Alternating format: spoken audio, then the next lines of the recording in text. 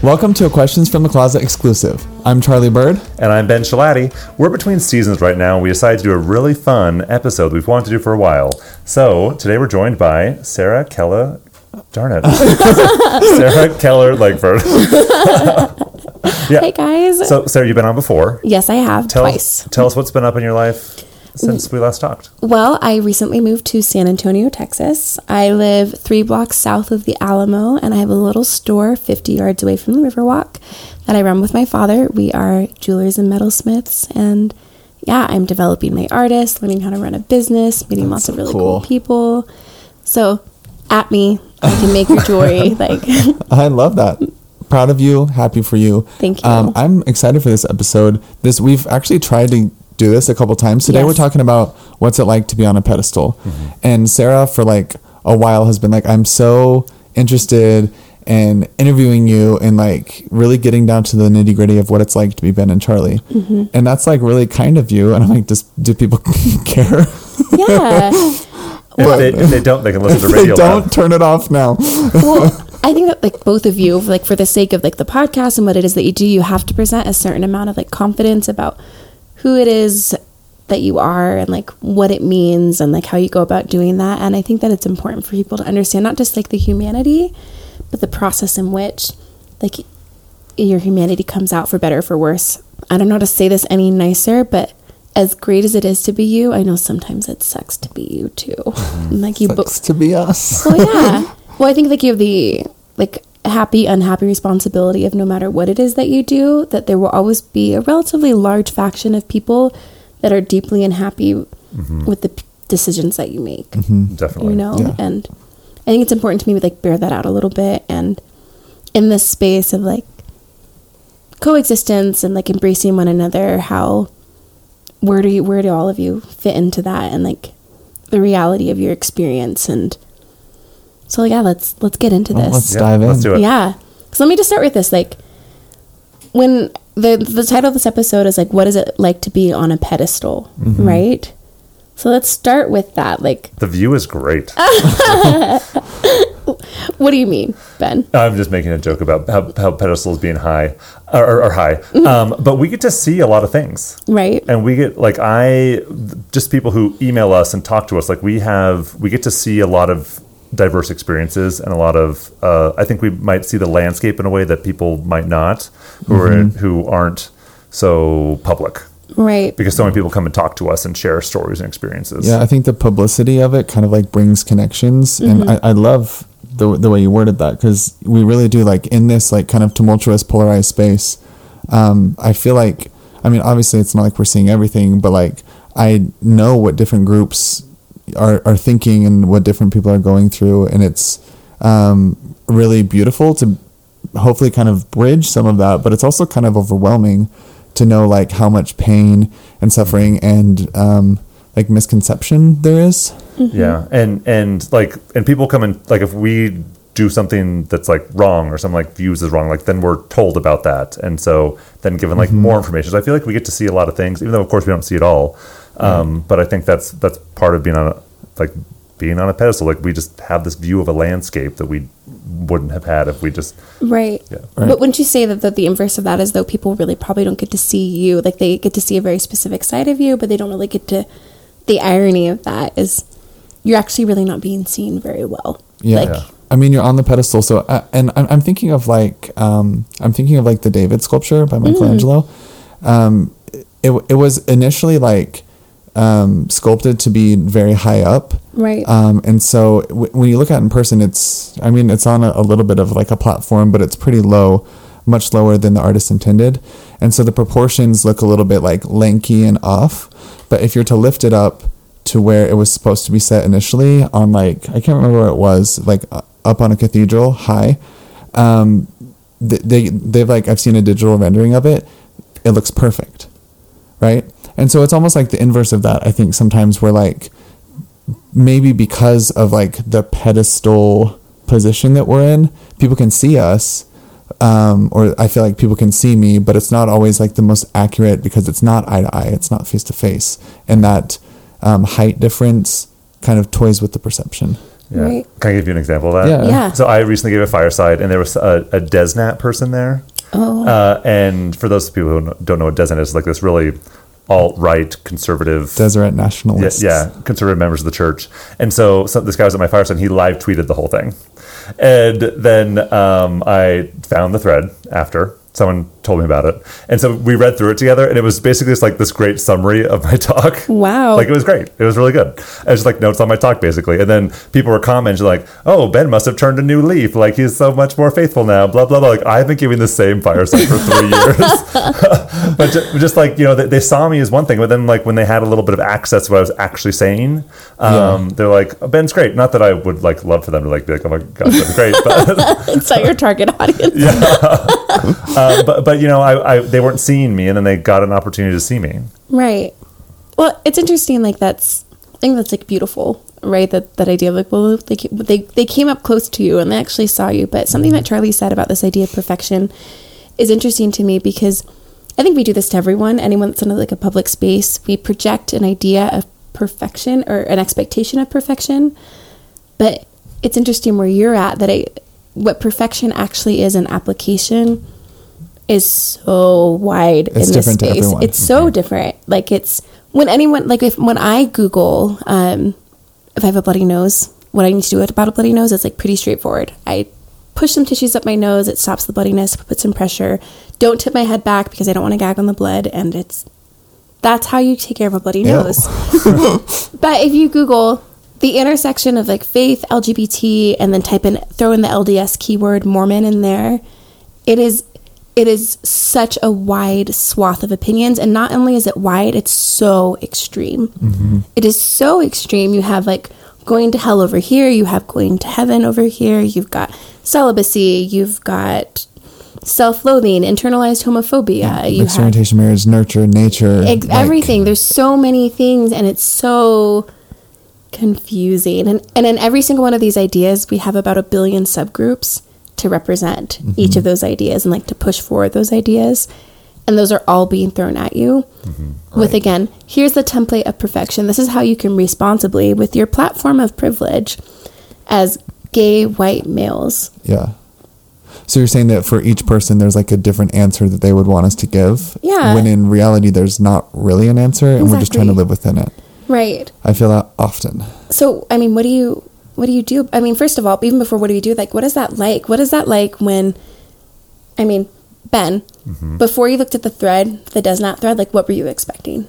I was expecting a lot of hate from them, and a lot of maybe name calling, and maybe fears that I'm like leading people astray and destroying lives. And why would you expect that? Because they've said like that before. Right. Yeah. Like, that's past experience informs that if you go on, like I deleted Twitter because when I go on Twitter, people either say fake things about me or mean things, and I'm like, okay, great. It's not great to read, No. Honestly, just barely. On the way here, I was trying to get a picture of myself because I'm speaking at a thing tomorrow, and I needed like a headshot. And it's just easier to Google it than go through all the files on my computer to try to find it. So I like Google myself, find the image I need, and it was attached to a Reddit thread about me. And I was just like, oh, I shouldn't do this, but of course I'm going to, right? Because obviously you have to. And there were 18 comments about this article that was written about me a little bit ago. And so here I am 2 hours ago, right? Reading, bless Charlie, he's doing such good work. We love him. Wish him well on his journey. Reading, Charlie is so brainwashed. He needs to leave the church. They're controlling him. This is disgusting.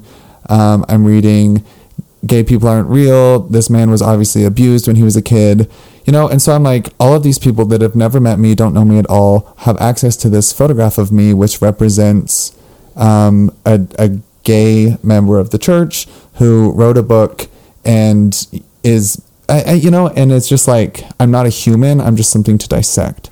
Yeah. And like all of people's feelings about this issue are then put onto you. You become like the nexus of this conversation. Exactly. Like I'm the representation of that whenever they want me to be. Right? Does that make sense? Okay. So when do you mean when they want you to be?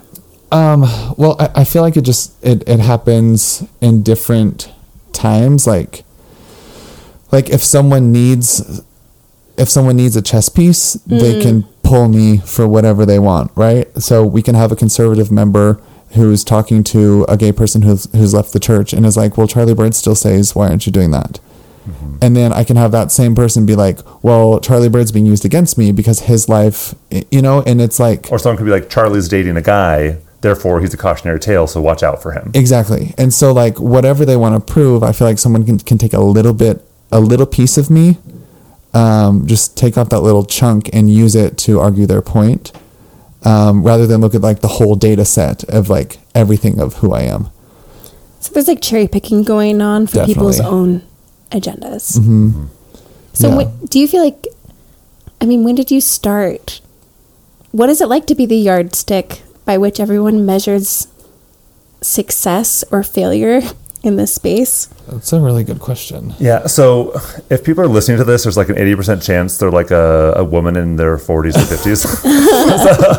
Who's like feeling really empathetic, and we really love you. Thank you so much. The moms have become our biggest fans somehow. That's really sweet. And I talk to a lot of these moms. Yeah. And so, you know, this yardstick, so I have people who say to me like, Ben, I love you and adore you, and I don't want my kid to be like you. Like, I want them to just, like, be able to find love, and, like, I honor your path, but, like, I don't want my kid to be you.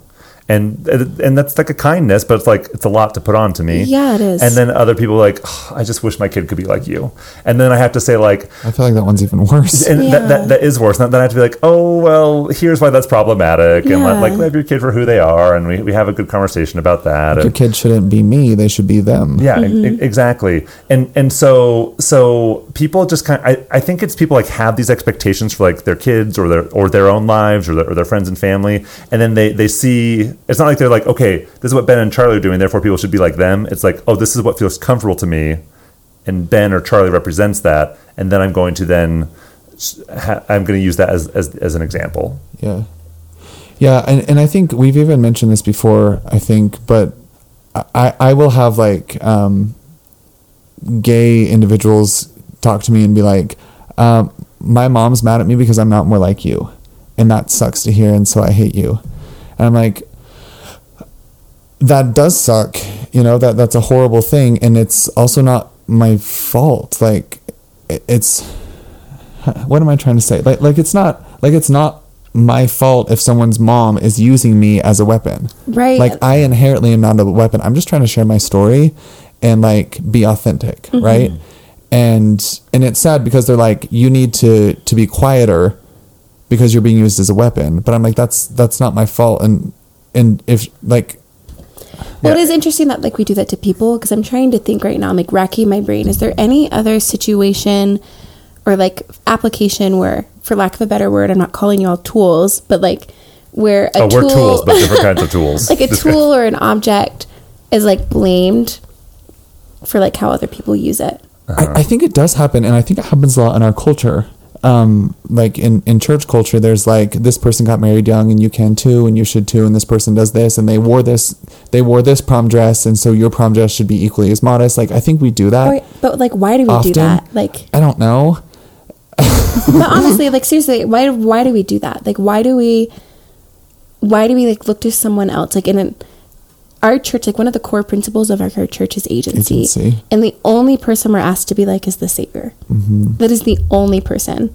Like, I'm not even asked to be like President Nelson or like Sister Eubank, whom I adore You and should like be like love. Sister Eubank. Right? Can I ask you to be like Sister Eubank? I want to do that. I would love to be like Sister Eubank, but I'm not. There's nowhere. I don't have like I'm not doctrinally asked to do that. I'm not asked to. I'm only asked to emulate the Savior. So like, where did we get this idea in where we needed to find someone else and project them onto another individual and say, be like them, like be them. Yeah, I think it just comes from people. So I have this this like spectrum I've been thinking of like from fear to like confidence and trust. And people who are on the fear side, like when they're afraid, that's where the problems come in. When they're not like trusting or when they're not confident. And so like either in themselves or in the people that they love.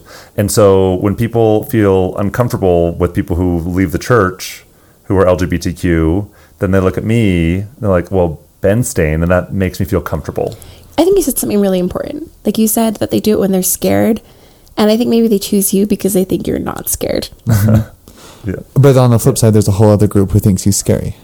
And so Right. And so I think You can't win. And so I think this is why this comes up in this context. So the church is like such a big thing in people's lives who have ever been a part of it, whether they're out of the church or in the church. Like it is a big thing because someone who leaves the church, their loved ones, their friends are still part of It it. influences so much of development and social and And so if LGBTQ issues are uncomfortable for a lot of church members. So if I'm gay and I'm in the church, then they can like talk about this in a way that's more comfortable for them. They don't have to deal with all the discomfort because they're like, oh, obviously it's okay. Like this isn't a big deal. I don't have to deal with the discomfort of it. Okay, so do you feel like the two of you are acting as like a meeting place for people in this conversation? They're like, we don't know very much about this, but we know who these two people are, so we're going to use them as like the starting point. And when you use those people as the starting point, Well, I think that's what we tried. Oh, Can I say something first? Yeah. So I think the problem here is when people don't actually listen to us. okay.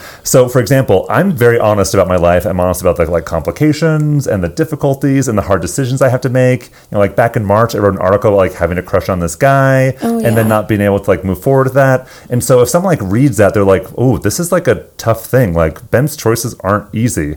But then if someone's like, "Oh, active gay church member, great," then they don't actually look at my life.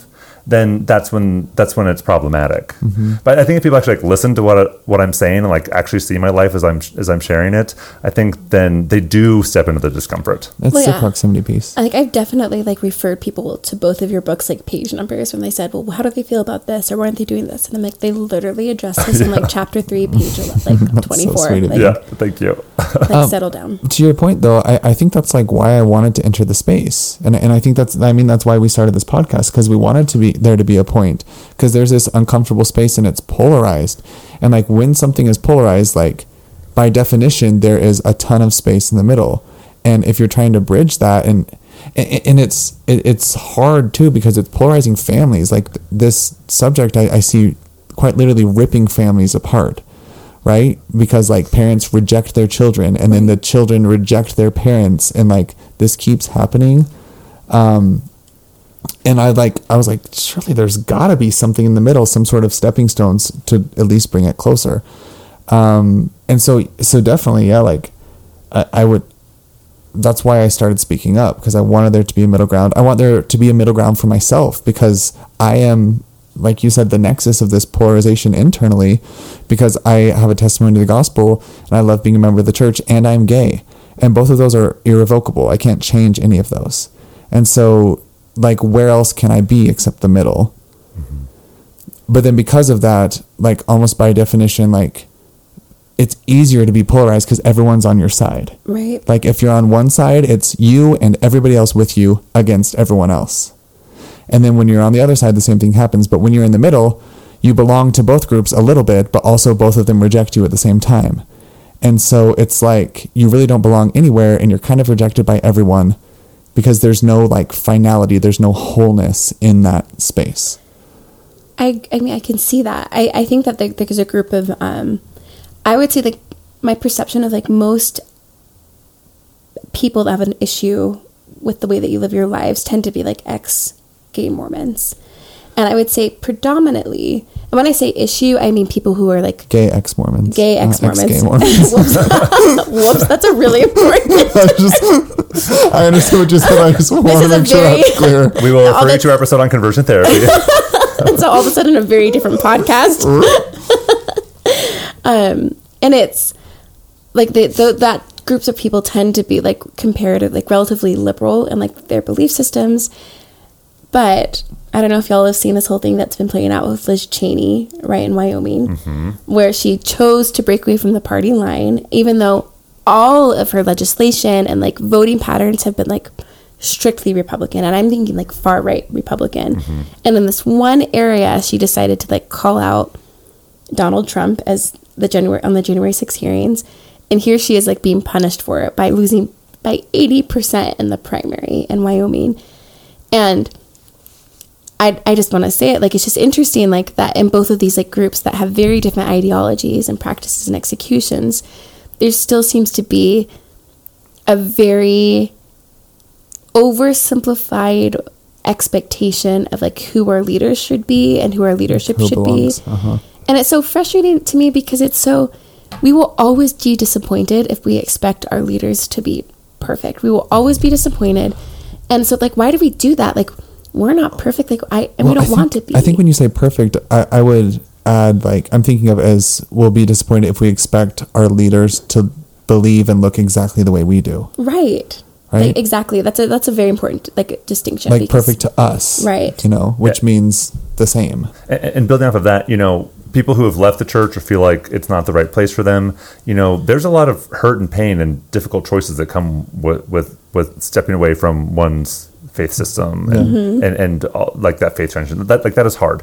And here I am, a BYU employee, active member of the church, and I become like the personification of these things that have caused pain. And so I don't think it's like their fault that they are upset with me. Right. But I also don't think that like anyone is entitled, like no one has like in their human job description to be like the human like punching bag for someone else's like trauma and grief. And I'm just going to say that like that's not fair. Can I share an example of this? Go ahead. So, as everyone well knows, I had like my honor code thing back in whatever, January, February, I can't remember. Oh, wow. Yeah, it's been a while. It's been nice to move away from that, you know? 2022. Starting with the bang. And, you know, that stirred a lot of things up. And here I am, like, I'm a gay BYU student who fell into a relationship accidentally and then had an honor code meeting about it, right?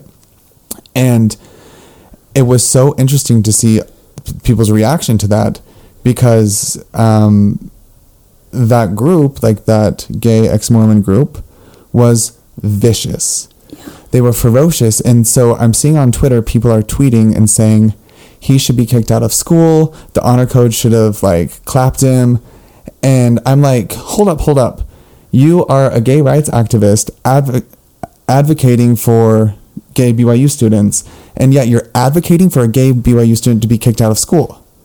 Like, how? Like, how did that happen?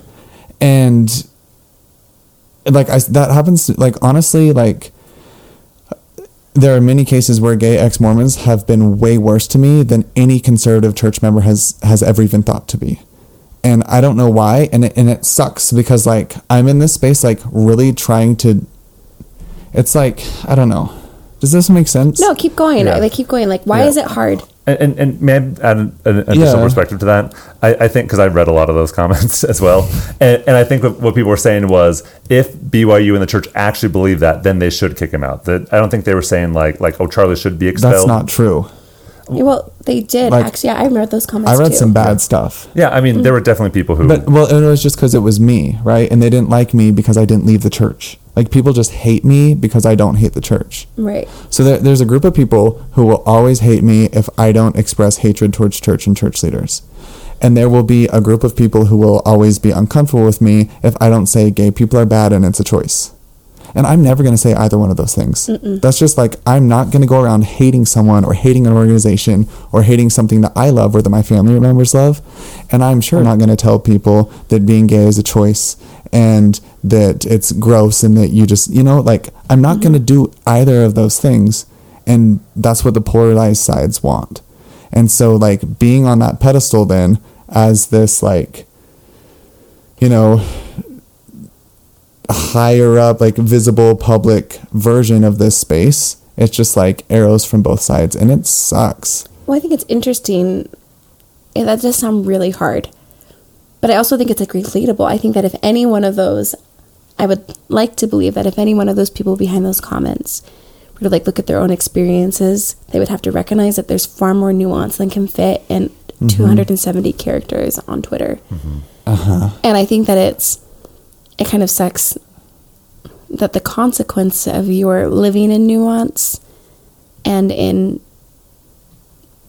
conflict of opinion, like owning that in yourself, that other people are demanding that you like reconcile that. Like, it's so interesting. It feels like people take the same black and white mentality that they like critique in religion and just apply it to the other side. It's true. Well, I mean, that is interesting. Like, I mean, that is like the consequence, though, of like being schooled in black and white thinking. You're just picking a different set of ideologies in which to apply it. Mm-hmm. And it makes me sad. And to your point, Ben, like, I try not to like feel like bitterness toward those people, even though like I read things and they don't know me and I don't know them, you know, but it does make me want to distance, right? But I realize that it's coming from a place of trauma too. And the space is hard because people's experiences with church and with BYU or with anything are built up in so many different levels. Whereas like my growing up in the church, like the way I taught the gospel and practiced in my family is probably different. And then my parents got divorced and my dad left the church. So my ideology shifted and like my viewpoint shifted. And then when I came out to a bishop, he handled it really well. And you know, there's just a lot of influences that can influence where you end up Such a wordsmith, in Charlie. your view of the space, you know? And yet we want to act like everything's the same, right? Like going to church is unsafe and it's unsafe for you and you're lying. And I'm like, it's not. Like going to church for me isn't unsafe. And when it does feel unsafe, I have to like figure out what to do with it. Yeah. You know? And I think what you both are saying is like, I think it's important to like understand where people are coming from. Also, like you said, Sarah, you know, we can't excuse bad behavior, but I do think it's important to understand like where is that coming from? Yeah. Right. Well, I mean, go ahead. And also like give space for people to like experience what they're experiencing. And it sucks when like someone's like healing journey or like trauma like comes out as like unkindness towards someone else. Yeah, but I have a question. Like, do you feel like you're allowed to draw, like we talk about boundaries so much, like boundaries are important for relationships. Aren't you allowed to draw a boundary as like a public figure? No. I mean, about what people say about us, no. And I'm usually pretty bad with boundaries anyway. Right, but we can, but I mean, isn't a boundary say like, I don't accept this? Like you can do that, but I don't accept this from you. Yeah. But then that means you have to enter the conversation. And how do you enter the conversation with hundreds of thousands of people? Right, but that's what I'm saying, like, why I think maybe it's okay to say something like, and I mean, push back against this if you want to. Well, it's okay to say, you know what, like, I am not, like, your human punching drag for your trauma. Like, that is not the part of, like, that is not my responsibility or, like, a part of my mission or what I'm here to do. Yeah. I'm here to, like, testify. I'm here to, like, talk about my experiences. But, like, I don't accept from you, like, your anger. I don't accept that. And I don't respect or accept, like, the responsibility for that. Yeah. So, honestly, like, most of these conversations happen online. Right. So I would love to do that. But could we? No. I don't think that'd be effective. But, I mean, it's saying it's, like, right now. I mean, that's insane. I feel good. Like, I feel like the reason, like, I'm feeling, like, fired up right now. And I think the reason is because I want to set a boundary, you know? And it's sad to me that probably a lot of the people that I would need to set a boundary with aren't going to listen to this. Right. But like, it does feel good to kind of express this because usually I just let it slide and think, you know what, like Godspeed, I'm going to live my life and what, you know. Well, this is interesting. Like, I think this actually is a really good segue into kind of another kind of more interesting part of like your experiences. Do you feel that people feel entitled to more of your personal lives than you're willing to share? Yeah. Why? I mean, what? Tell me more. Like, honestly, what kinds of information do people feel that you've experienced that people feel entitled to about your lives? Yeah, we both experienced where people are like, well, they didn't say this earlier, you know, like with the whole Charlie and Ryan situation. People were upset because Charlie didn't say something sooner. And, you know, Charlie was always honest. I never heard you lie. And I never heard you say that people should be doing something. Like, I never heard you say, like, people should be single. I never heard you say that. And yet people were really upset that you hadn't said something sooner. And I mean, how much sooner did they want me to say it? Like, right. It happened. and so I do think people feel entitled to know everything about our lives. Yeah. And we, like in real time. It's like they want us to already have it processed and packaged and ready to go before we even have time to process and package it. And not just like details about our personal lives or whatever, which I freely share anyway. But like all of our thoughts about anything that ever happens. And so I got a message from someone I don't even know a few days ago, like, I'm teaching this talk from General Conference. What are your thoughts on it? And I just said, I don't really want to talk about this, but best of luck. And she said, okay, thank you. And I was like, oh, I do want to say something. And I said, because she was like struggling with this talk, I said, this talk was long. And I'm sure lack of boundaries. Yeah. And I was like, this talk is long. And I'm sure if you're teaching this talk in a class, you can find plenty that you agree with. That's And- nice. Yeah, and I was like, so you don't just have to. Yeah. Anyway, but especially after Elder Holland's talk at That's what I was BYU, just going to bring Yeah. up. everyone wanted to know about. Like, we received over 100 messages to the Questions in the Closet account. Over 100 in 2 days, and I responded to all of those messages. I can't believe you did that. Yeah, every single one. And it was overwhelming. And I was so glad. I was like, just listen to the episode. We talked, like, I've already said everything I want to say about it. And so when people would say, well, what else do you think about this? Like, I said everything I want to say about this topic. So you can go listen to the episode. Okay. Wait, you had something Well, to I say. was just going to say, I'm not trying to sound like one up or pretentious, but like when that happened, I received like thousands of messages, like verging on tens of thousands. And it's just like, what are you supposed to do with that? And I think with that specifically, we released the podcast a couple days after that happened. It was the day after. Oh, really? It hadn't been 24 hours. When So the episode in came that out. whatever 19-hour period, my account was being called out by people like, why aren't you speaking up? Why aren't you talking about this? And I'm like, I'm actually a student at BYU. Like, I'm actually the one living this, and I'm actually the one being hurt and traumatized and scared and feeling awkward. And you're not. Like, you're not a student there. You're not a member of the church. And I need time to figure this out because this is impacting me and my life and my educational career. It's impacting my program. It's impacting my athletics. And I need a minute, you know? And it's just, yeah, like it's hard to always feel like no matter what happens, I immediately have to have an answer. And like you said, before you can even process it, like before I could fully process my relationship, people are like, why weren't you talking about it? Mm-hmm. Before I could, you know, when General Conference happens, it's like I'm supposed to be live tweeting that every thing. And like sometimes I just don't want to talk about it. I want to talk about it with my brother and call my mom, and I want to go on a run in the mountains. Right. Yeah. And- So, go ahead. Yeah, and I think it's important for people to understand, like, Charlie and I are on, like, different pedestals, if you will. Like, after Charlie's book came out and he was still editing the podcast, and I was doing, like, a lot less for the podcast because editing took forever, I was like, let me help you with something. So I started answering all of Charlie's Instagram messages. Oh, my and I gosh. did that for, like, a month. So, and this was, like, almost 2 years ago. And I have like 15 times that many followers now. So yeah, so Charlie has way more followers, and then I was answering 10 times more messages for Charlie than I get now, like even now. And so Charlie gets bombarded a lot more. Like, he's way more famous than I am. Yeah. Thanks, Ben. And so we're having like different experiences here. And the other thing that's different is like I meet with a lot of people individually. So and Charlie just didn't have the time to do that. Right. Do that, And I have made the time to do that, and have the time to do that. So yeah, you're gonna say something. So what would you say to somebody who says, well, this sounds hard, but isn't this just like the consequence or what's required when you're like this is what you have to give because you're visible, like this is the price you pay for fame, you know? It is. I really think it is. And I'm still willing to be in the space and be visible because I really care about this message and I care about the people on the back end. Yeah.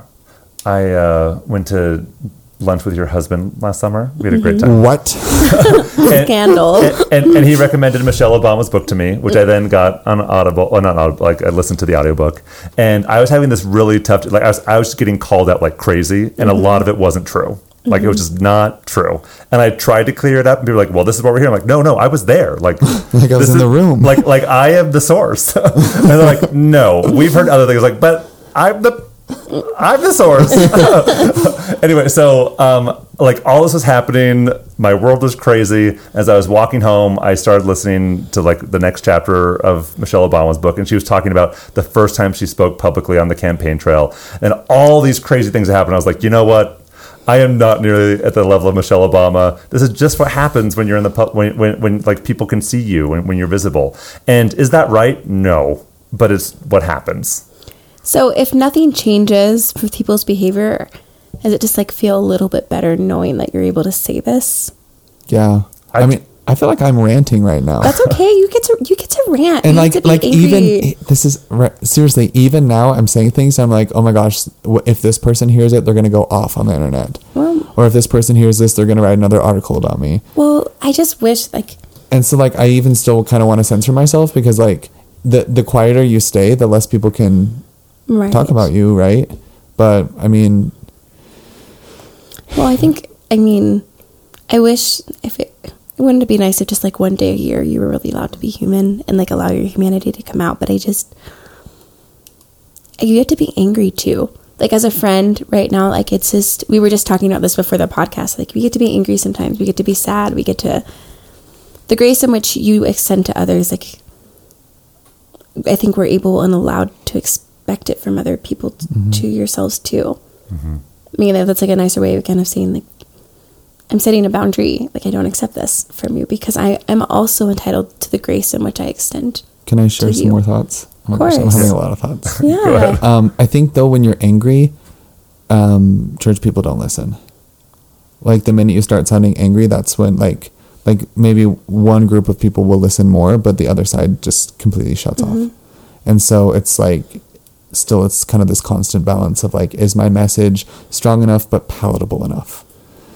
And it's like, you know, there's this phrase that like I'm a gymnast. Sounds a tightrope. Y'all have like, have you ever like heard the phrase like hold space for somebody, like holding space for somebody? Not only have we heard the phrase, we've done it. Right. Well, so one of my favorite things that like, well, I just want to like make sure, right? Because I've been using that word a lot more in the last year than I ever have in my life as I've been getting to know like my birth father. And there'll be moments in time where he's like at the bench creating like a piece of jewelry and he wants me just to sit and hold space for him. And really just to sit there and like watch him do things that maybe even necessarily as I'm learning, like, why is he doing it that way? Or why is he, as he's creating this beautiful work of art, where my only job in that moment is just to like hold space. And it, you know, it'd be really nice as like your friend, I would love to be able to, as I'm asking like the world, like if you don't agree with them, that's fine, but could you hold space for them? Like hold space for them to like work it out. You don't have to go celebrate them, you know, go to their, buy their books or go to their firesides, but like hold space for them, hold space for their humanity, hold space for like their path and their journey. I'm not even asking you to trust them, just like hold space, you know, that's it. Is that like the bare minimum, like as a human to human, like hold space. You know, I wish maybe that'll be the next thing I say to somebody that like is having a problem, just like hold space for them. That's really, really pretty. Thank you. And that's really kind. So I teach this diversity class at BYU. It's called Understanding Self and Others, Diversity and Belonging. It's a lot of fun. And we read a chapter from this book called Love Your Enemies by Arthur Brooks. So good. It's such a good book. It's so good. And he tells a story about like this person he knew from high school, like read his book and then sent him this email and like hated it. Like hated his book. And then Arthur, who's the author, like his natural response was like respond to every criticism he made. Then he had this light bulb moment where he was like, he read my book. And so then in the email, he just said, thank you for reading my book. Thank you so much. And then the guy responded and said, sorry, I was probably a little too critical. My apologies. And then he's like, we should get together for lunch. And they got together for lunch and had a great time. And so I've really found like the principle that Jesus shares. It's usually true what Jesus says in the Sermon on the Mount, where, you know, he says, you know, pray for them. I don't know all the words, but like pray for them that hurt you. No, pray for them that despitefully use you. I can't remember all the sayings, but I should have that memorized.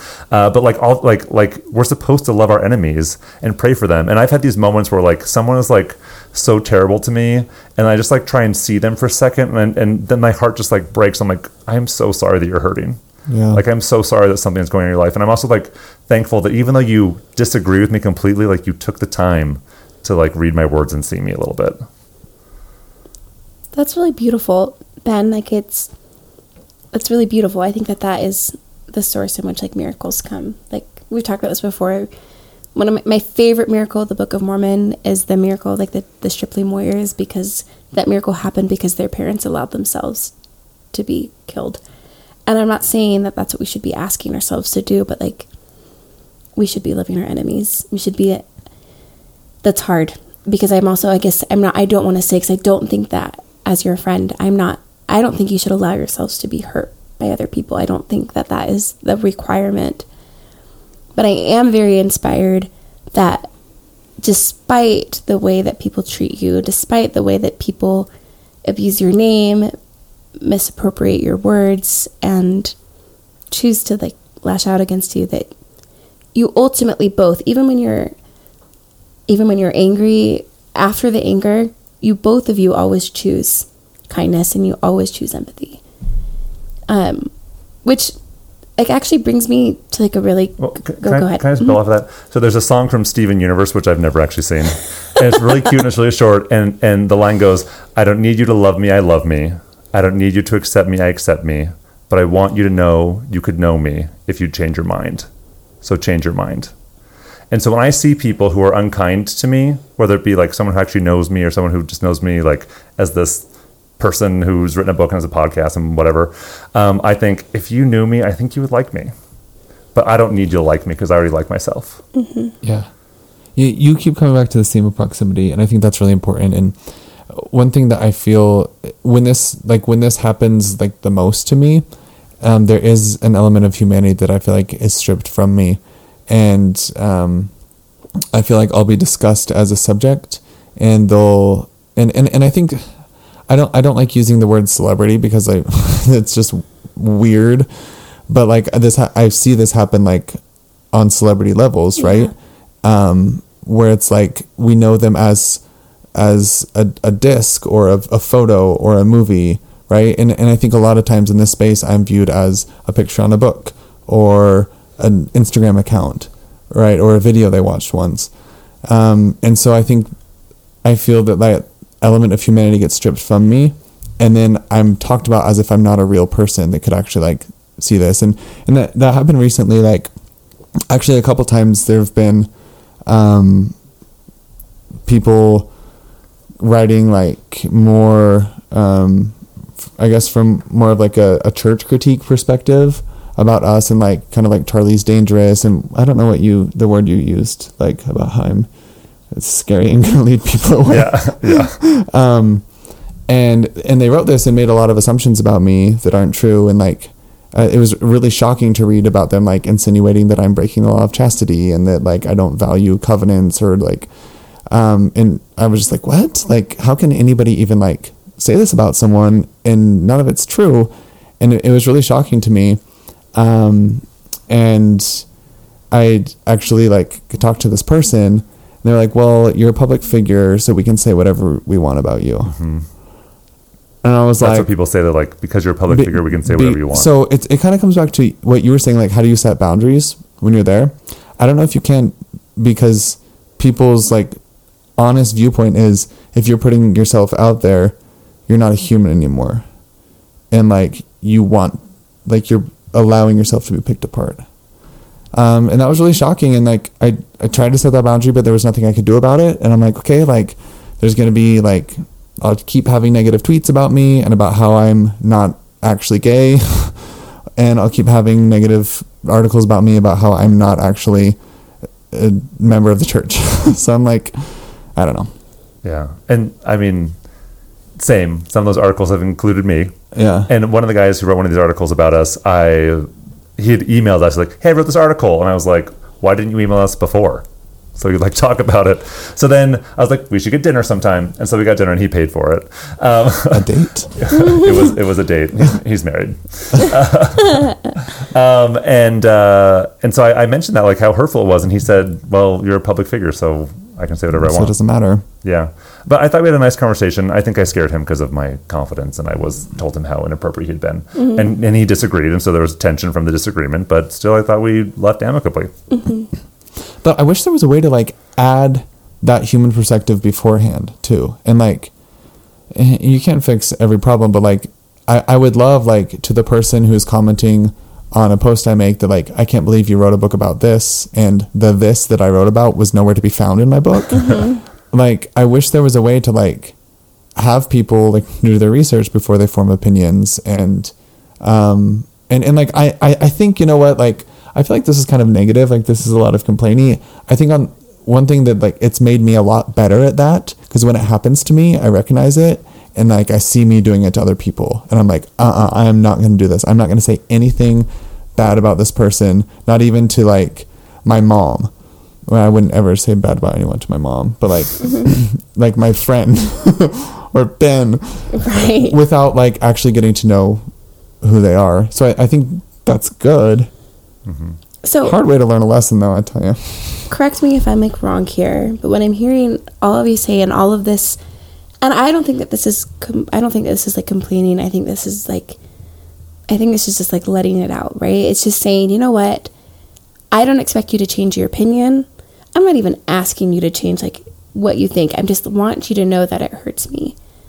Like that when you say something, it hurts me. When you say something in this way, like it hurts me. And there's someone behind these accounts. There's someone behind this picture. There's like a person who is just like you that is wrestling with the humanity, wrestling with like that this hurts. So think about that. And if you are okay with moving forward and like willfully hurting, saying something, knowing that it hurts me, that's fine, I suppose. But I just want you to know that it hurts me. Yeah, and I think that's fair. And for people who are like feeling like defensive of us, like who are like, oh my gosh, we want to help. Like, how do we defend you guys? How do we help you guys? I think like these online conversations just aren't productive. So I wouldn't do that. I wouldn't waste your time. And honestly, mostly in writing, I wouldn't do this. But if someone says something that's like unkind about us, listen, hear what they have to say. Really make sure they see that you understand their concern, and then say, well, could I share my perspective and what I've heard from them? But I think for the most part, like defending us isn't the right thing to do. I think the most effective thing to do is just like share your own personal stories and whatever's leading that person's hurt, like help them find that healing. Because if people aren't hurt, if they're not afraid, if they're not feeling pain, then they're going to feel no need to attack us. Well, I think the defensiveness is kind of what adds to the polarization too, because even the word connotes war, right? Or like challenge, and so like attacking versus like counterattack. And if you can tone down the temperature on that and just meet someone where they are, I think that's a way to step toward the middle. Yeah. So the way to solve all this is just to heal the pain in the world. Yeah. Well, like heal the pain in the world, but like we just like be open to the idea that like my mind could be changed. That, like your mind could be changed and their mind could be changed. There's this really great it's like it's not, I don't know if it's like a podcast, but it's just an article that Malcolm Gladwell wrote and then he recently read. It's called Why Changing Your Mind is a Superpower. And why the ability to change your mind is a superpower. And I would like to invite everyone that's listening to this to like aspire to that superpower of having the ability to change one's mind about an individual, about an idea. But that's something that we should be aspiring to do. And I think if we can do that, we can allow other people to change as well. Yes. And this is something I saw like before I entered this space, like before I wrote my initial article of like coming out. I had obviously like interacted with a lot of gay LDS media, but I also started looking at it from a perspective of what happened to this person socially, right? And so like I looked at like the Mormon and gay stories, and like different people who had kind of been on the pedestal before and like how that impacted them. And one thing I noticed was if and when they changed their minds, like people wanted them to be snapshots. Like, this is where I'm at right now, and that's where I'm always going to be forever. Nothing's ever going to change. And then when they did change, even if it was just a slight change, even if it was a change that made them happier and feel closer to God, all of a sudden they were no longer trusted because everyone else wanted them to stay exactly there. And I think that kind of, like, I mean, I feel that too, like with conflict around me. It's like, why... I don't know, and I don't really feel like I've changed that much in my opinions or thoughts since I don't think so either. Since I came out. I actually think I've been incredibly, like, what I believe now about me and my life in the gospel is very congruent with how I was 3 years ago. But like allowing people to change and move in this space and leave and come back and go where, like, allowing yourself to change will also allow other people to change, which will keep us all from keeping each other in boxes. Right. And adding more judgment than is necessary. Well, all of a sudden, like, Ben, I'm starting to feel the empathy that you talked about for those individuals, because someone who doesn't give grace to other people that way doesn't give grace to themselves. Yeah, and like how painful is that? Oh, dang it! You're turning me into a better person. And because if you just like look at like what's going on in that person's life, they felt like they had to say that. It's just bullies are bullies because they're unhappy. And I just want to like help them be happy. Yeah. Both of you said something that's interesting to me, that you said that you both feel like you have maintained, for the most part, amidst all this change, like your opinions, your ideologies about how you feel in the space, like your beliefs. Mm-hmm. So how have you maintained your sense of self under the intense scrutiny that both of you have been experiencing the last several years? So Charlie and I both have incredible support systems, like very good support systems. Like when I go home and see my family, like I'm the youngest sibling in my family. So I've always been like this little twerp, you know? And so when I go home, like no one respects me, you know, it's like I'm not some big deal. I'm just like little brother Ben, you know? Yeah. And so like with my family, it's like, what, like Ben's just Ben, you know? And then most of my close friends now, like I've known them for a long time. And so it's not like, you know, they're just, I'm just a normal person. And so, and with my coworkers, like when we walk across campus, people will like stop me and they like see it happen regularly. And we just, and I was like, it's like, whatever, like who can, like, but then my coworkers, like they just know me as like their coworker. Like, Right. like when I got this job, I didn't have a podcast or a book and few people knew who I was. So you cultivated a support system. You cultivated a community of people. Definitely. And, you know, people who are just like, and I have social media time limits on my phone, you know, so that I'm not on it too much. And I just like make sure like I'm living in my real life and that I'm like doing what I feel right with in my life. And I had this moment where just over a year ago, I went on this like 5-day hike with Steve Smith in the wilderness and a bunch of other people. And he made us all go spend 24 hours by ourselves. Right. And I was like not looking forward to this because I do not like being alone. And so I just had like a whole day with like just my thoughts. Like just my thoughts. I remember laying on the sand by this creek and looking at the sky and watching the clouds go by. I was like letting whatever thoughts came into my mind. And the thought that I had was, and I thought this was odd, was I'm so grateful for the people in my life. But the people I like pictured then were my coworkers. Like so grateful I had them in my life.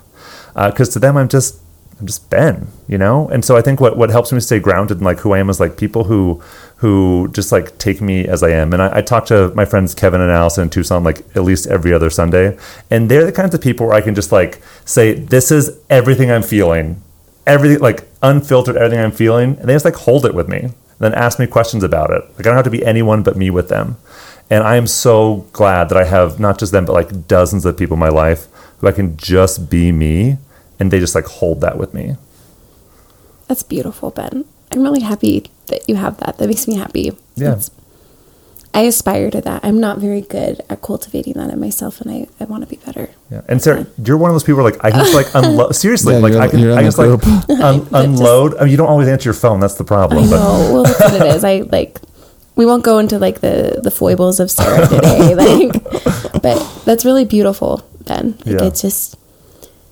Yeah, thank you for sharing that. Yeah, Charlie, go ahead. And this is maybe a separate conversation, but sometimes I like yearn for the day when I don't have to like do anything publicly anymore. Like that just like sounds like a few Saturdays. Nice. Like a few Saturdays ago, like I didn't like write anything or like talk to anyone, but like my friends, and we just like watched TV, and I like went on a walk and like went to the gym. It was like this, and like I read scriptures with Charlotte, like this beautiful, just like normal person day. I was like, this was nice. I need more days like this. At the same time, like there's a scripture in section 123 of the Doctrine and Covenants where it says that many are kept from the truth because they know not where to find it. And then it says, wherefore that we should waste and wear our lives and bring to light all the hidden things when we know them. And like we know things about the LGBTQ lifestyle experience that a lot of people don't know. And that ignorance is really damaging a lot of people. And so I'm happy to waste and wear out my life and bring into light all the hidden things that I know so that people can understand the situation and be more educated. That's beautiful, Ben. Thank you. Charlie, I'm very curious because we've like openly acknowledged the fact that you and Ben do have different experiences. Like Ben has like a relatively so comparatively experience of scrutiny that you do. I have literally 100,000 followers fewer than Charlie. Yes, exactly. Like how many followers do you have on Instagram right now? 100,000 more than Ben, apparently. I checked yesterday, it was 114,000. Okay. I think today it's 116. Well, Charlie's popular. It was that refrigerator deer story that like took you over the top. Who'd have thought?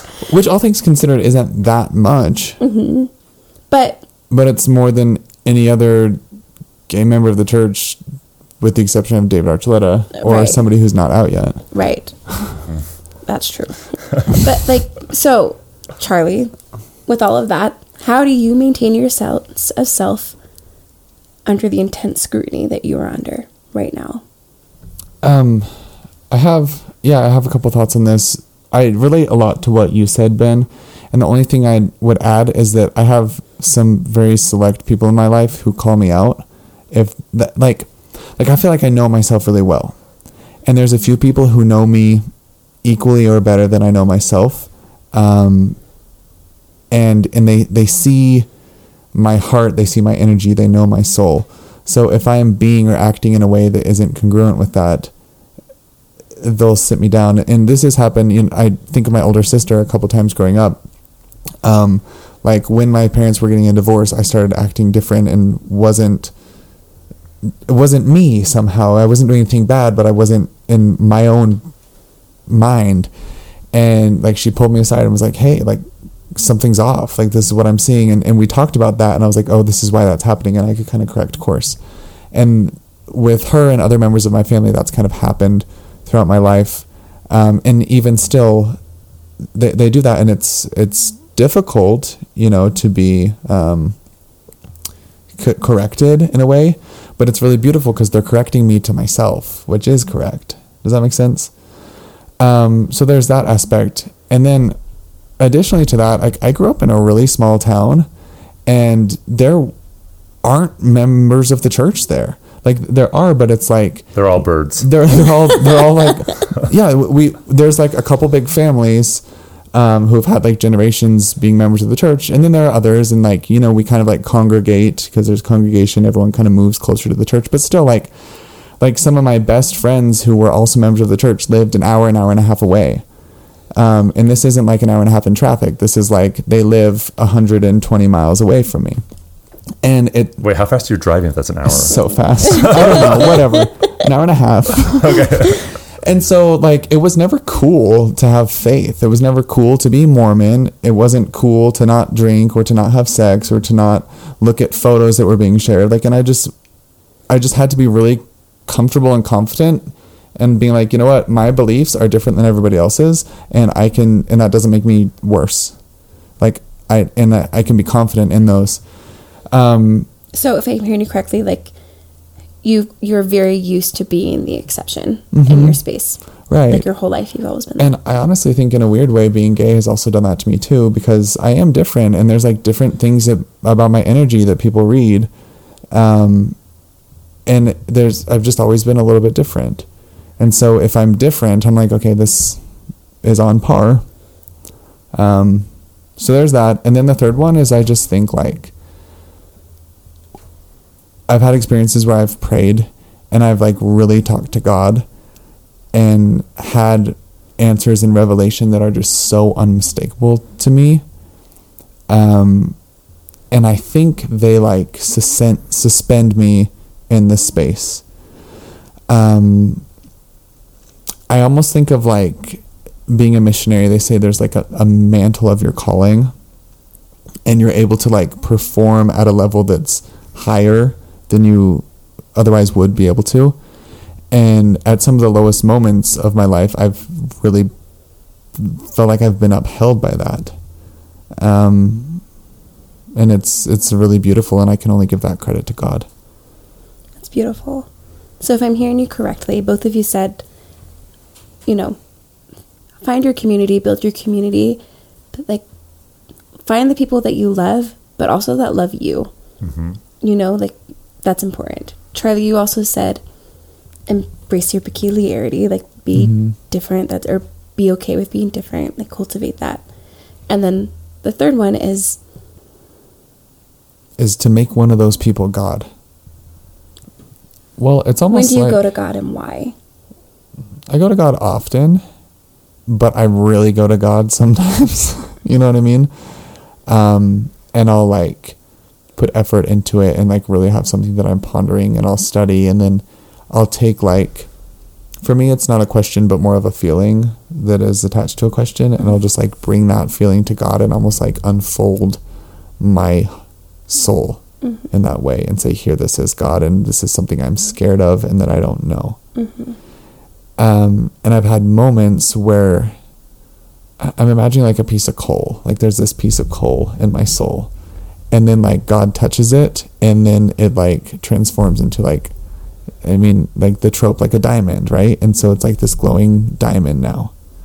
And then I fold back up and bring that to me. And then if someone's saying like, you have coal in your heart, I'm like, no, I don't. Like, I do not. Because God has transformed that.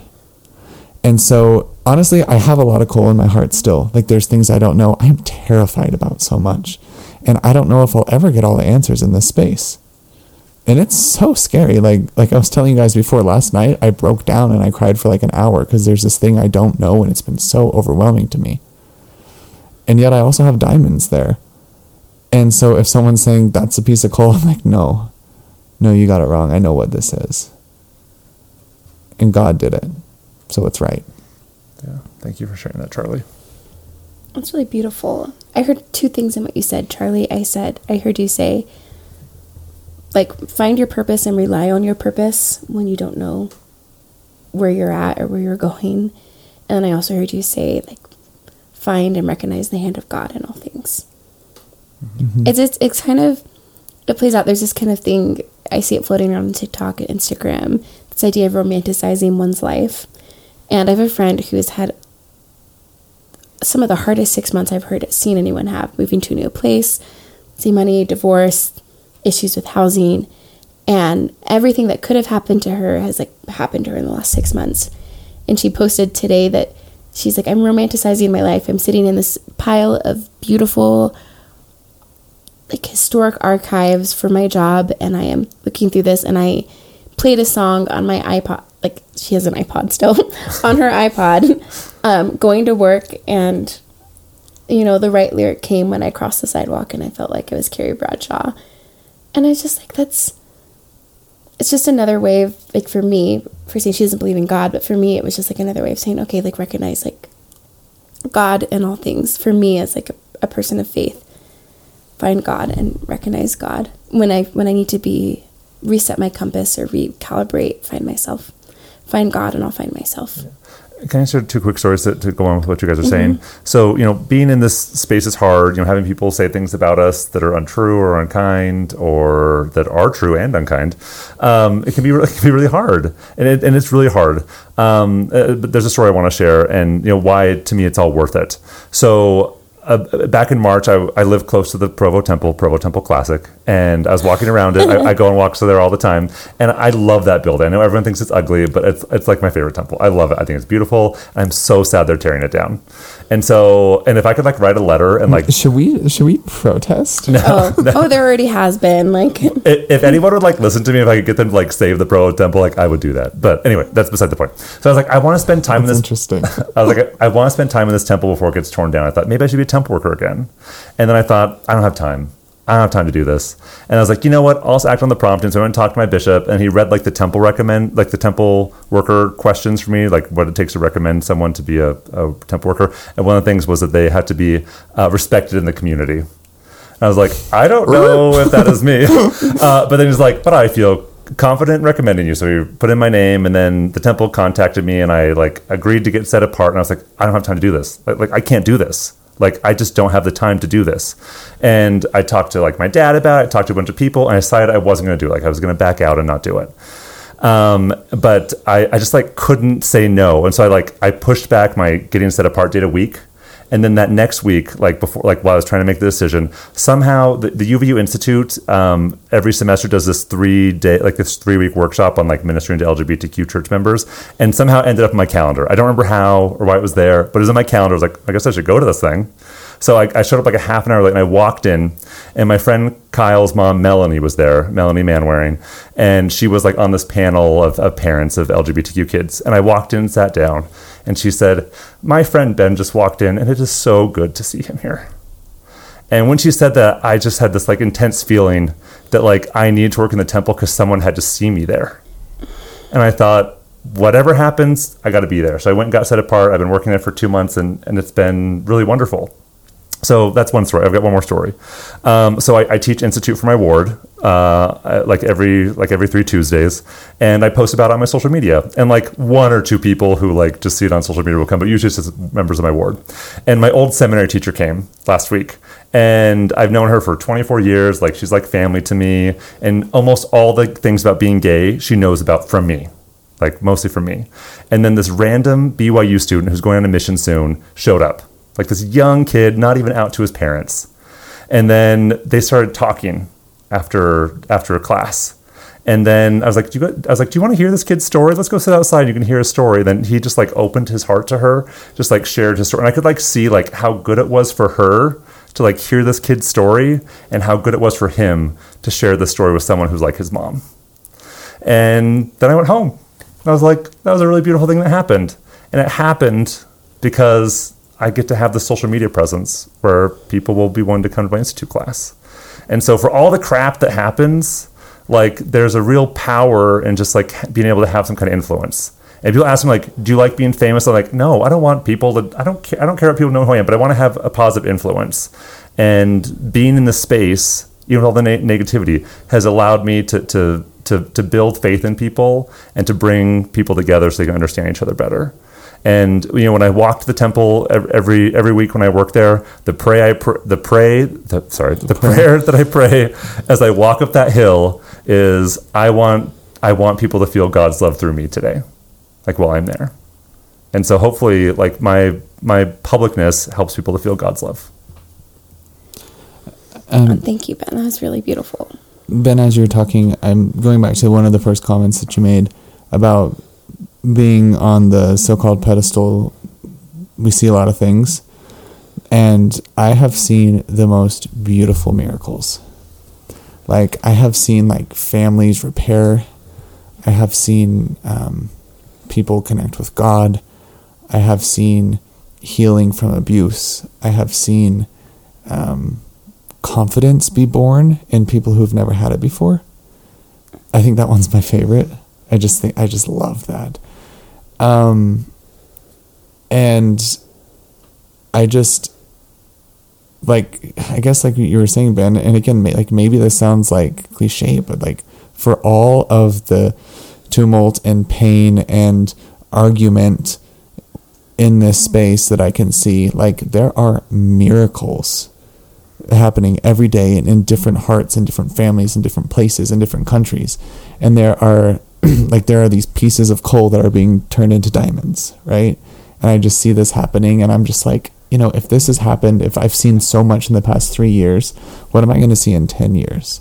And how are we going to create a community where like no one has to be ashamed of who they are or be rejected or reject themselves? And like, if I can have a small piece in that and bringing to light some of these secrets, wearing out my life to bring these secret things to light, like, man, like how joyous will that be? And that's what I want. I feel like that's my purpose. Mm-hmm. And so I'm going to fulfill it. It's really beautiful.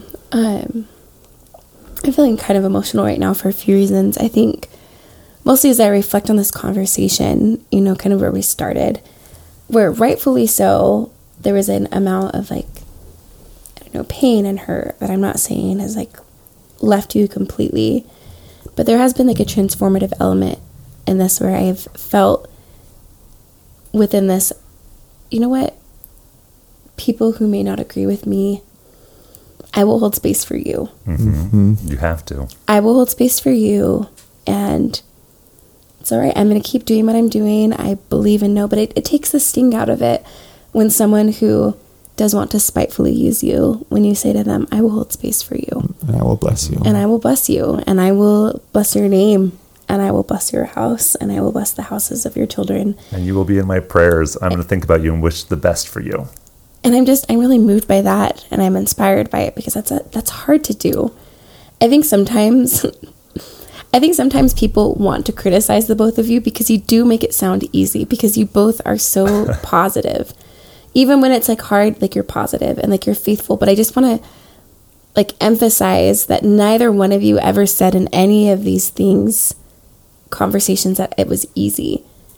when I asked you, how do you maintain your sense of self under scrutiny? Neither one of you said, well, let me tell you this really easy 5-step program that I do in which to maintain my sense of self. Like, there's nothing easy about cultivating a community. There's nothing easy about embracing one's purpose. There's nothing easy about looking to God or your spiritual practice and like cultivating that. That is a hard thing to do. But I am inspired. Both of you often inspire me, but I am truly inspired in this moment. That in this moment, that coupled with like your hurt, coupled with like your very real humanity, you are extending grace. And that even from like your pedestal, even from your pain, that you are seeking grace, even when it's hard, and knowing that you don't always want to extend it, that you are wanting to want to extend it. And I think that's really beautiful. Like, as your friend and like fan, like I like applaud that. Like I do, because it's hard, and I feel compelled to like share this, Ben. Like, thank you, and Charlie, for like sharing this importance of like service and all of this.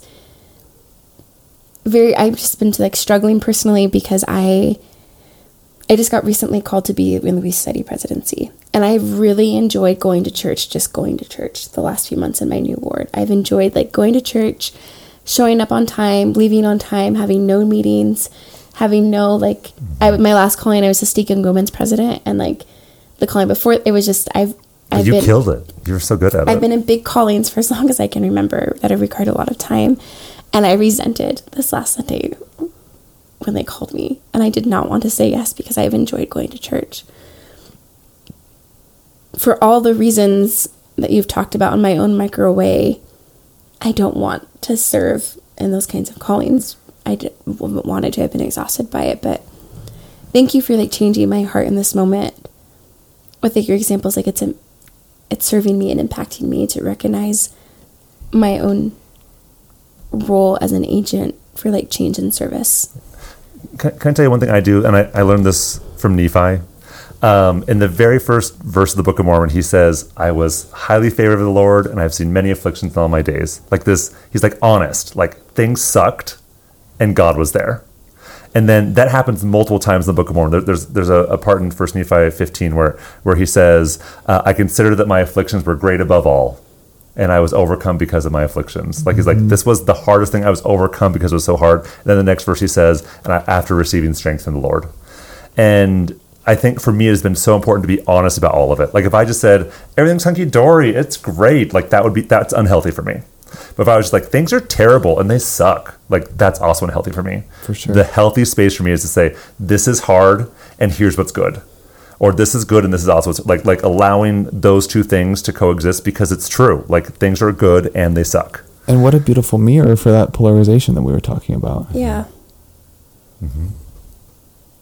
Yeah. And so if I were you, like I have this new calling that I don't want, like part of me could be like, oh, it'll be fine, da da da da da. Or I could be like, oh, this sucks, I hate it, I hate this, I don't want to do this, blah blah blah, you know. And if I just like let one of those things win, I wouldn't be surviving or thriving. But saying, I don't want to do this, but I'm going to do it, you wouldn't be balanced. Yeah. Well, it's just like it's giving me like a beautiful permission, and I hope other people listening to this feel that permission to just. I think this whole like episode was a really cool, and case study is the word that I'm like, but like an actual application of the graceful humanity like that you're asking for from others, but like just like living yourselves. You're hurt, but you're also trying your best. Mm-hmm. And one thing I'm also hoping is that, you know, we're not alone in these feelings, right? Like we might have it a different way, or like maybe in numbers it's a little bit more dramatic, but the conflict of being an LGBTQ plus believer, child of God, is there for everyone, right? And this is just like another way that shows up. And I just want to, I guess, hold space for people who are feeling this at different levels, whether it be in their family structure or with their church leadership or their friends, these different ways where you feel simultaneously accepted and rejected. And you feel like there's expectations on you that you can't meet or you want to meet but don't know how. And, you know, like this happens in so many different ways. It's a pattern, I think, when you're in this space. And so like listening to this, I hope it's not just like, oh my gosh, like Charlie's popular and it's hard to be popular. It's like but like So hard. right? And how sad if that's the message, you know? But I hope it's like, oh, this is, I don't know. Well, like these feelings that we've expressed of like joy and sadness and like people criticizing us, like and feeling rejected, like all of these feelings people are having on a micro scale in their own lives. Well, but it's macro in their own life. You know what I mean? It like a micro scale, but that sounds diminishing to me because like this is just my life and this is how it works in my life, and that doesn't mean it's harder or worse than anybody else's life. You know what I mean? It's just like a more public. It's public. It's a different private, flavor, you know. Yeah, like the same exhaustion is happening to people who are out to 5 people. Yeah, yeah, and I hope that I can continue being emotionally resilient in this space and keep finding beauty and connection. And I also hope that anybody else listening who's craving that can also do that, and that we can take strength from each other. That's beautiful. And that's what I think. Well, is there anything that you feel that you want to share that you haven't had the opportunity to share or to say? Yeah. The only thing I want to say to add, I've already shared lots of testimonies and thoughts and all that and whatnot, but, to the people who are listening are like, what can we do to help? I think the best thing you can do to help is just like share your story, share your heart. And, I don't feel like a lot of burden on us, but any burden there is becomes lighter as people like share too, and share their hearts as well. Yeah. And I say this a lot, but I'm a firm believer that the best ideas haven't been thought of yet. So if someone doesn't know what to do, pray and get some inspiration, and maybe you'll think of something no one's ever thought of. Yeah, like I feel like for so long people have kind of looked to us for answers, but like who did we look to for answers? Other people and the Lord, and that's where it happens. I've really loved this conversation. Me too. I feel like I was kind of like a balloon that was like too full, but I like deflated a little bit, and now I have a little bit more bounce in me. You know what I'm saying? Well, I think this is like the beauty and like this is like the fruit of like connection and community. This is the fruit of that. This is like worth fighting for. This is worth investing in. Like those friendship is worth it. Those nights when you have a conversation with someone and you just like wish you could hold on to it forever. Yeah. Like I feel like this is the exact conversation that the three of us would have had tonight. Yeah. And that just makes me so happy that it's like here. Yeah. I really miss you guys. This has been a really wonderful experience moving to San Antonio, but I really miss you guys. Well, I'm really grateful for technology and that Plane Fights that I got to be here. But I really miss you. Well, Sarah, when you moved away, I had no doubt that you'd be in my life for the rest of our lives. So we're with you for the long haul. Same. We love you. I love you too. Thanks for interviewing us. Thanks for allowing me, and thanks for Is there anything that you didn't get to say? No, I feel like truly I understand now. I asked that question at the beginning about, well, why do people put people on pedestals? And I think it's because when you see like goodness in other people, like you want to celebrate it. And when you see goodness in other people, you want to exemplify it. And sometimes we just get a little bit mixed up. And instead of remembering that we're here to be inspired by it, we try to superimpose it onto ourselves and into other people.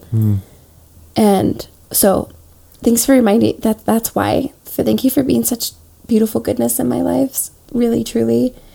And for making the sacrifices that you do to be the goodness in so many other people's lives. And I see you, and I know that it's hard, but I love you, and thank you for trusting me to be a part of your community of support and friendship. That's so nice. I feel like blush up. Thank you. That's really meaningful. The moms love you too. Well, thank goodness for that little working group. Thank goodness. Anyway, we love everyone. We're full of love. And that was the Questions from the Closet exclusive. Cutting edge exclusive ends with us being like, wow, we just love each other. What a shock. Oh, man. Well, I think that this happened because we held space for each other. Let's not pretend that all three of us ever agree on everything. Yeah. On everything, or really very rarely few things. Like, there are very few things that all three of us exactly agree on. Yeah. But I do think that, like, if there's something that the three of us are good at, is like holding space for each other and surrendering to the process. Mm-hmm. Sometimes in spite of ourselves. I don't think that my surrendering has always been a full act of my agency, as much as it has just been like exhaustion in the moment. I'm just like, fine, I surrender. But yeah. Like, I think that's why. Mm-hmm. Yeah. So hold space, you guys. You don't have to agree with us. You don't have to agree with them, but just like hold space for a progression. I hope that, like, you know, we had a lot of hopes for this, but like, I hope that as you listen to this, that like you recognized the humanity and felt inspired towards grace, wherever that was. And if you're not going to like change your comment, at least like change your thinking behind it, please. Like, just, I hope that you saw the humanity and felt the grace. Again, thank you both for this. It's been awesome, and I am excited to start doing this frequently. I've missed this. It's been, I'm maybe moving off for like 2.5, 3 months almost. Yeah. And we still have a little bit more time, but we're going to come back, and I need it. Like, I love these conversations. And season 3 starts at the end of September. Season 4. Oh yeah, season 4. We're working on it. Season 4, maybe some more. All right. Thanks, everyone. Bye-bye.